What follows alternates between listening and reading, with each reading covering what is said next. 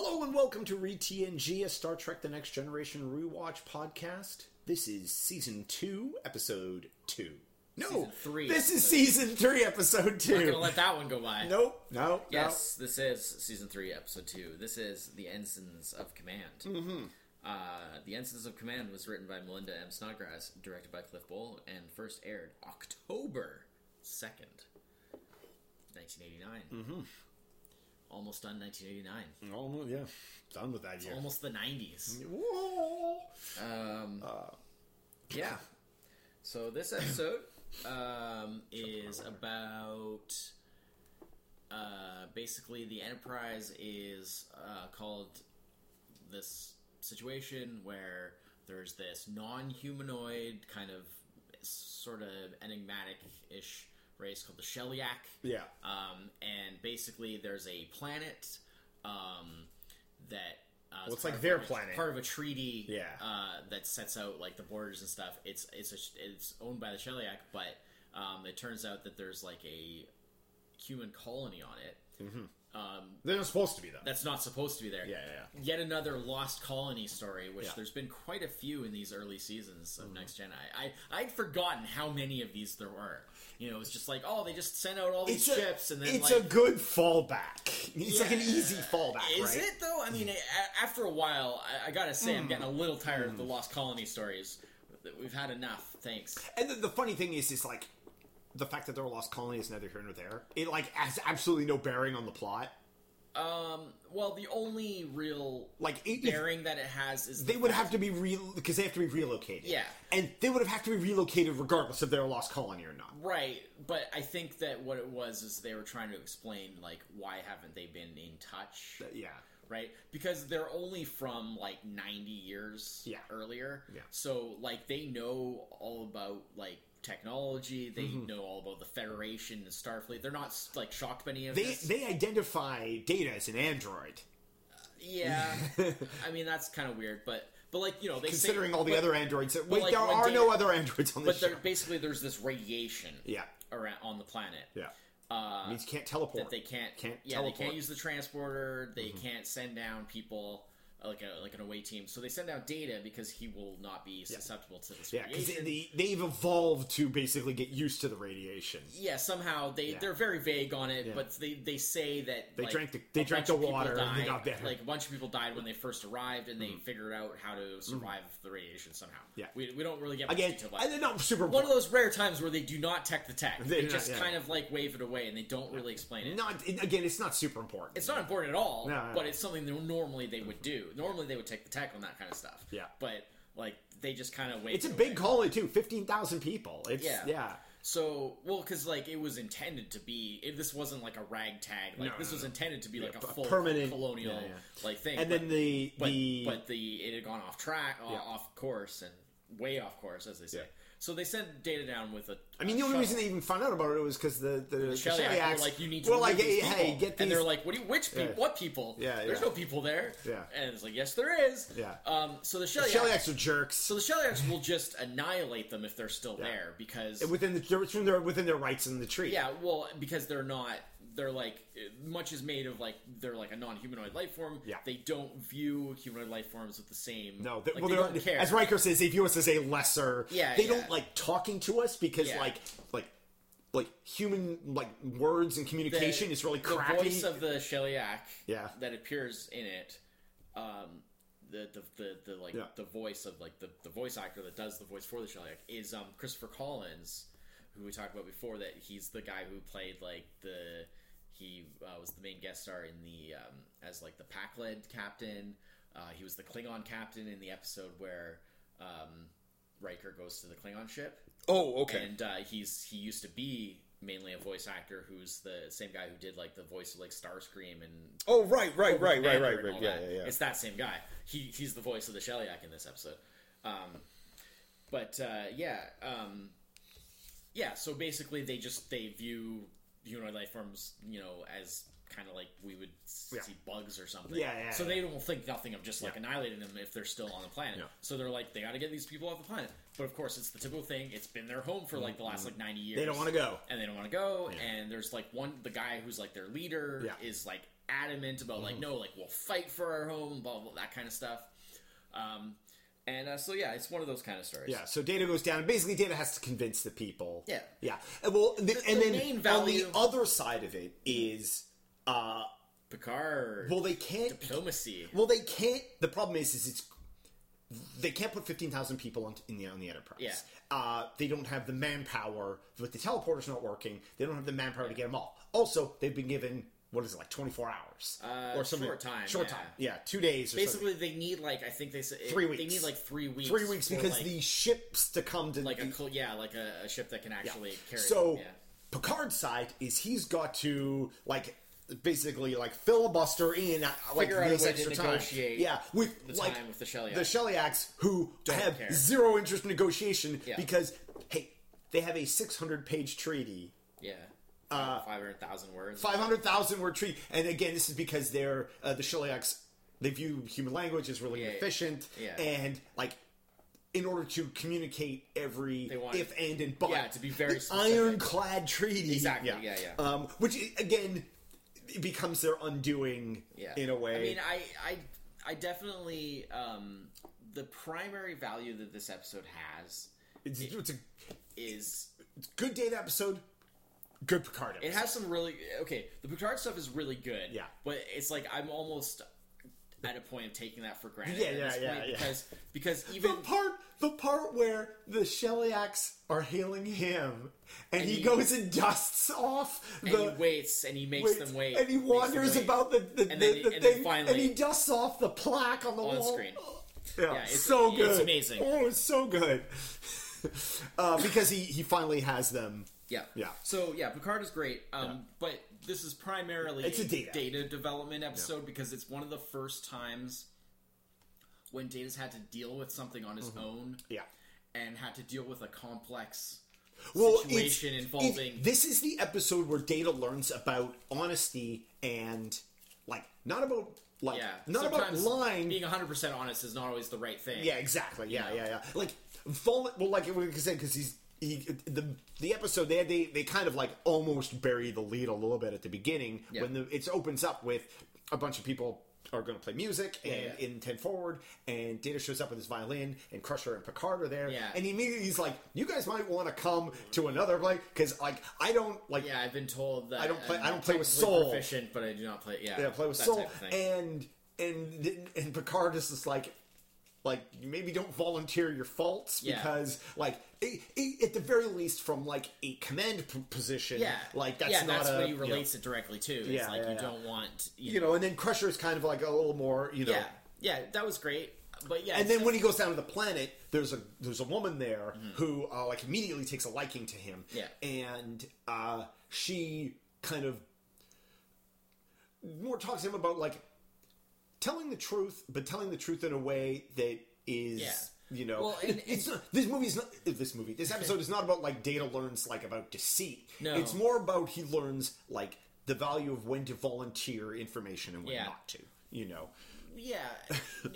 to some degree. But for me, like the big thing about it is that it's one of the first times that Data has been largely on his own. Yeah. To navigate a situation and figure out a way to make it work. Yeah. Dealing with complex interpersonal human stuff. Like, his lack of emotion sometimes makes it difficult for him to be able to know how to, like, handle humans in a way of, like, you need these people to... You need to get these people on board of, like, what you need them to do, and you need to convince them. Yeah. But, like, that's very difficult to do when you don't have that emotional connection that you can make with them. Because, you know, when you lack it's all about the empathic aspect, you know. The presentation, like, how you present information, Data is used to presenting all and as much as possible. And as much as possible. And it's just, like, the episode where he learns that it's more about, like...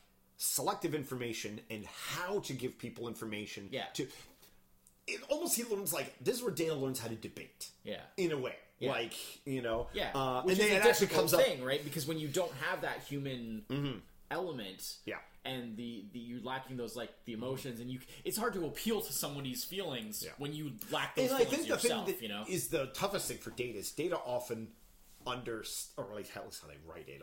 Clearly, it's not a real being. Is but in the context Data of the show, understands why people don't necessarily.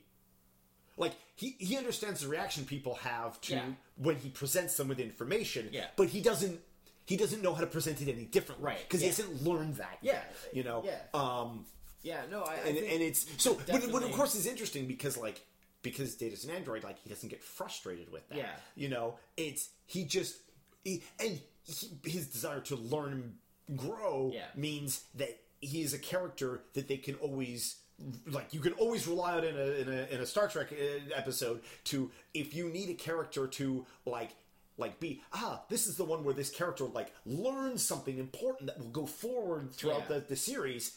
Data's your number one for this because, of course, he will always do that because his desire to. He doesn't suffer from the human side of things where I'm gonna what people do where they do something, it turns out badly. Or it doesn't turn out the way they want, but then they continue to do that thing anyway. Yeah. Data learns from his mistakes. Yeah. In a way that people don't necessarily do. You know. I agree. And so. So that's the primary value of this episode because I think the basic story is pretty run of the mill. Yeah, like I said, they got to evacuate. Lost Colony type stories. It's character episode. Not my favorite thing. It's something they've done way too many times. Yeah. Large tracks of this story of this episode are very talky, a little bit on the boring side for me. Yeah, it wasn't. Well, like as you say, the debate. It's Data learning to debate, and it's but.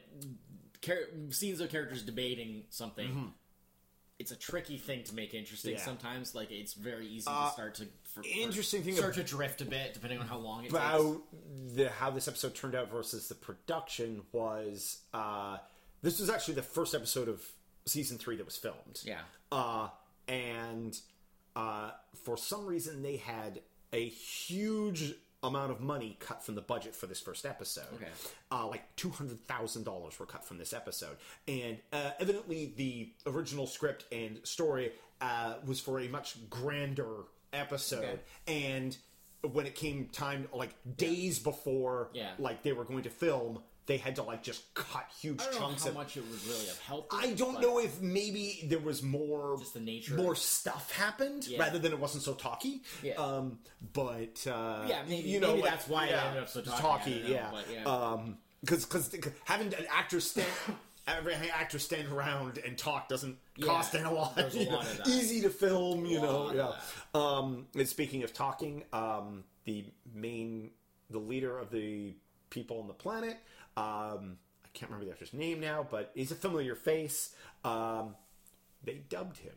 Oh, really? Yeah. So that if it looks like when he's talking, it looks a little off. Yeah. I wasn't watching that stuff that carefully. For some reason, after filming, when they were doing the editing, they were like, "We don't feel his voice fits the character." That we want Saturn 3? Yeah, exactly. So they went in afterwards, after it was all filmed, and they just had somebody dub over all his lines. And it's hard to say. Sometimes so there's a bit of I just noticed it in certain scenes, his voice has this that kind of that disembodied dubbing to it. In the early Bond movies, a lot of characters are dubbed all the way through. Most of the early Bond girls. Really? Voices are all dubbed. Wow. A lot of times, it's even the villain, Goldfinger, dubbed. His voice was all dubbed in. Famous dubbing. The actual actor, just the voice didn't really work. Yeah. So. Famous dubbing is definitely. I don't know. Welcome to the Famous Dubbing Podcast. Yeah. We talk about famous people that have been dubbed. Famous cases of this dubbing. Week. Anyways, but so it was an all right episode. I any episode that works on Data stuff, of course, I liked. Except Measure of a Man, well, which is disappointing mainly due to its high reputation. Really that was disappointing for because it was it's considered one of the best. Yes, episodes. I'm not it was kind of. I didn't really look into. I didn't see like how this. Yeah, how this episode is viewed. I would assume that it would be considered a bit on the lower end, just because it's a little more average, I guess. But I liked some of the story stuff they put in there. There's a neat scene between Troy and Picard where they talk about like a bit about language between like how Troy basically is like the fact that the cup and the cup because she holds a cup up, water could be hot, could be anything, or not water, liquid it was the could tea, be the cup. I mean, so it was like, could have just been a greeting. She's just the fact that she points out the fact that any two alien races can communicate is a miracle, and that's two alien races. Or like two, and that's two humanoid alien races with similar points of reference. Yeah. With the Shellyak, they don't even have that. Exactly. So like communicating with them is like even harder. Yeah. You know, it's. I mean, it's an interesting idea. I don't know how much actual way the episode plays out really bears out that conversation. But it was a good conversation. Maybe there was more Shellyak stuff in the original, but it is like of all the scientific caveats you have to. Except for the fiction parts of the sci-fi of Star Trek, the fact that all these alien races are able to communicate and that the translator exists is probably by far the biggest leap. Translator, man. Yeah, is like by far the biggest leap. You know, considering it's just a matter of practicality. Well, and that's exactly it. It would be too difficult to have to worry about like translation all the time, except where it matters. Like story wise, it was actually really cool because what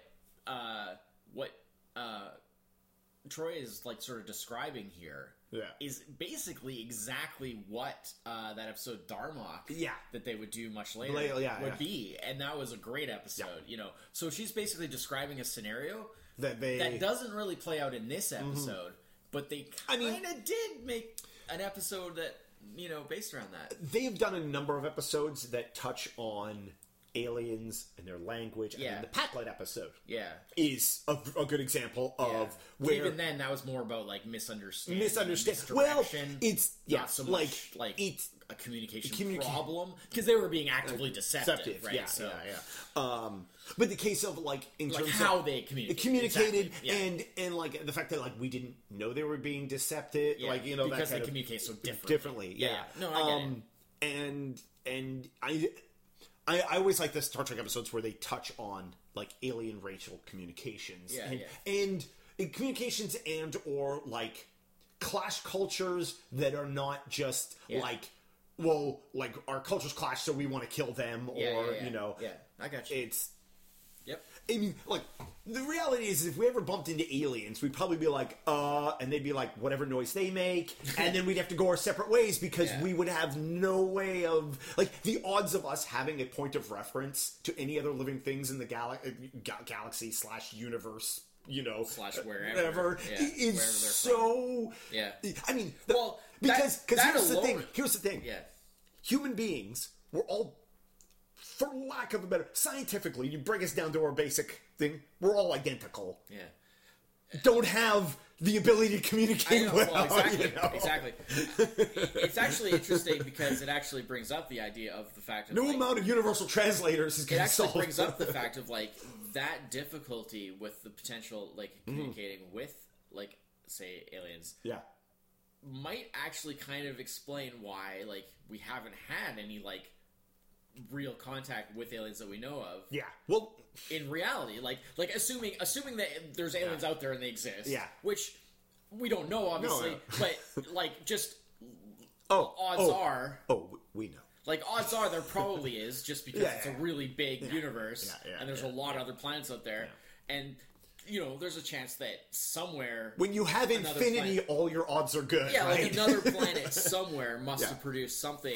Not necessarily like us, some kind of living creature. Something kind of living creature that has an intelligence that can discuss these things. You know, they're now currently doing a podcast about, you know, talking about, like, oh, what if there's, like, these crazy things out there, like humans? From, like, Earth? What's with that? Because it's all the concept of, like... But maybe that, if there is aliens, maybe that's why we haven't heard from them, or, like, we haven't seen them, or, like, made contact, because they just can't communicate with us the same way that we can't communicate.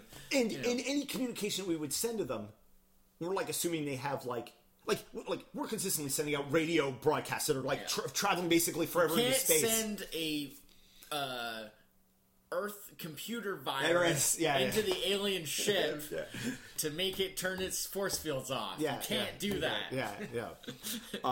It's not how it works. It's not how. Yeah, I mean, hack into the alien computer. With your laptop. Given infinite odds, yes, I guess technically, but it's a hell of a long shot. Anyways, but score it up.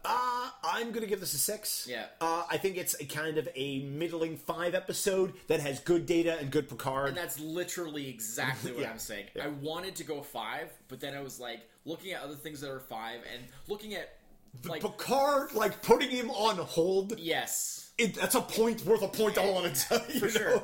It's so good. For me, I was really tempted to go 5 because I was like, this is definitely one of the most kind of average. I enjoyed my time with this episode. I didn't like it as much as you. I think I thought it was definitely a very average, borderline mediocre episode. Yeah. But the Data stuff was really good at times. And the Picard stuff was really good for what little there was. Didn't open with a close-up on Will Wheaton's face. It's really good episode. Savage. No, it's... So you're going to go 6 too? I'm going to go 6, but just barely. Yeah. I'm going to go 6 for the good... because the good stuff was basically... was just too good. Yeah. But it really is more... I feel that's more of a 5. But I feel that's fair. Interesting thing, being the fact that season 3 is kind of the one where everybody kind of regards season 3 is where it really starts. Season 3 is where it gets really good. We're having a hard time getting out of middling because the first couple episodes of season 3 just kind of okay. Yeah. The first couple episodes of season 2 were really good. Yeah. We gave them really hard marks. So it is off to a slow start. It is a tricky thing. There's good stuff coming up. Because I promise, but because of sort of how we're not necessarily a lot of these numbers are in a vacuum. Yeah. We're not necessarily it's our impressions after, either there's some comparison, even subconsciously. I feel you know what I mean, but we're not directly making comparisons to rate the score. If either of these last 2 episodes had been in season 1, they would have been 8s, easy. But if only from watching. Imagine coming off of either of these 2 episodes after watching Code of Honor immediately as the previous episode. These would have seemed like gold. Well, yes, no. I mean, clearly it wouldn't make sense because so much of these episodes are based on. No, it's fine. It's fine. I know what you're saying, but I try to be fair. Yeah. I try to keep it on roughly the same scale. Yeah. It may not be exactly perfectly the same scale, but I try to keep it on roughly the same scale. It's definitely so many of these times we rate them, I could definitely for specific reasons I could see going a point up or a point down. Yeah. 6 is the average score I would give this episode depending on how I feel about it. Yeah. But for me it's not. I don't want to go under 5 because it's not a bad episode. Yeah. But I didn't really want to go over 5 because it's not really a good episode either. But it has some good. The Data stuff is really well done. And it it's standalone Data, mostly standalone Data episode. So it's the weaknesses to me are the story. Geordi really teleports the crap out of that hunk of metal. Yeah, the weaknesses to me are the story and sort of the basic kind of concept and premise behind it, and the talkiness and kind of slowness of it. See, I guess that's where I went a little bit the other way. I thought the concept of these aliens, not that it's a lost colony, but the aliens claiming this. That was their little twist to it. But to me, it's just another Lost Colony episode that's just not that interesting to me. They need to work on something other than Lost Colony episodes for sure. To be fair, there's probably lots of Lost Colonies. Oh, sure. So it makes it believable in their universe. It is totally a believable thing.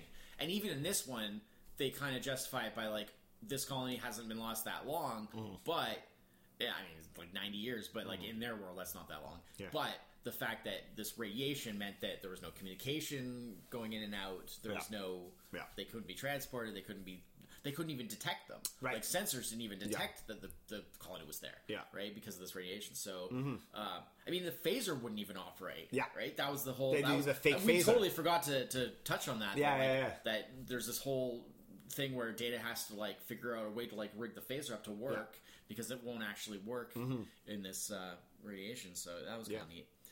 But Yeah. No. All right. So there we go. Yeah. So So add that to your list. I did already done. So, Yeah. Keeping track. 6 and 6. Yeah. So it's 2 6s for me. So it's not. Yeah. Like you said, we're not starting off It's great. a little bit of a slow So what do we have for next week? Next week is The Survivors. Okay.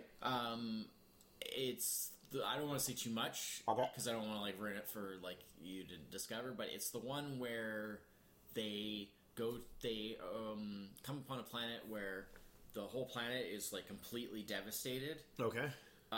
Except for there's this one little patch. Yes, I remember that episode. With like a house on it, yes. And like some a yard around it, and it was totally perfectly fine. And there's like an older couple there that seemed to be just perfectly fine. Yeah, I remember this episode. And it looks like the whole rest of the planet's been totally wiped out. Yeah. I remember that episode. Yeah. It's definitely one of the ones that I'm a big fan of. So we'll see if it holds up to my memory because it's one that I like but haven't necessarily watched that many times over and over. So it's like one of those like it's a mystery episode.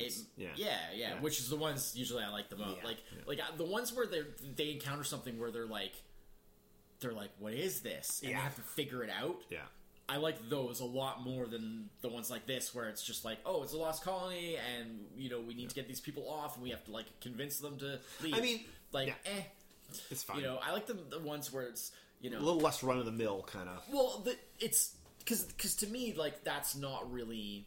Like, to me, what I like in Star Trek is, like, the sort of, like, discovering the unknown and sort of, like, them going out and being encountered with some... That's why, like, I liked Where Silence Has Leased a lot more than you did. Yeah. Because I thought, like, it was cool that... It wasn't a great episode, but, like, I thought it was cool that like, they just encounter something randomly that's, like, this weird mystery that they have to, like, figure out what to do about. Those are what I tend to like the best, so... Yeah. All right. So we'll be back next week with that one. Thanks for listening. Yep. Until then, I'm Chris. Cheers. Cheers. Bye-bye!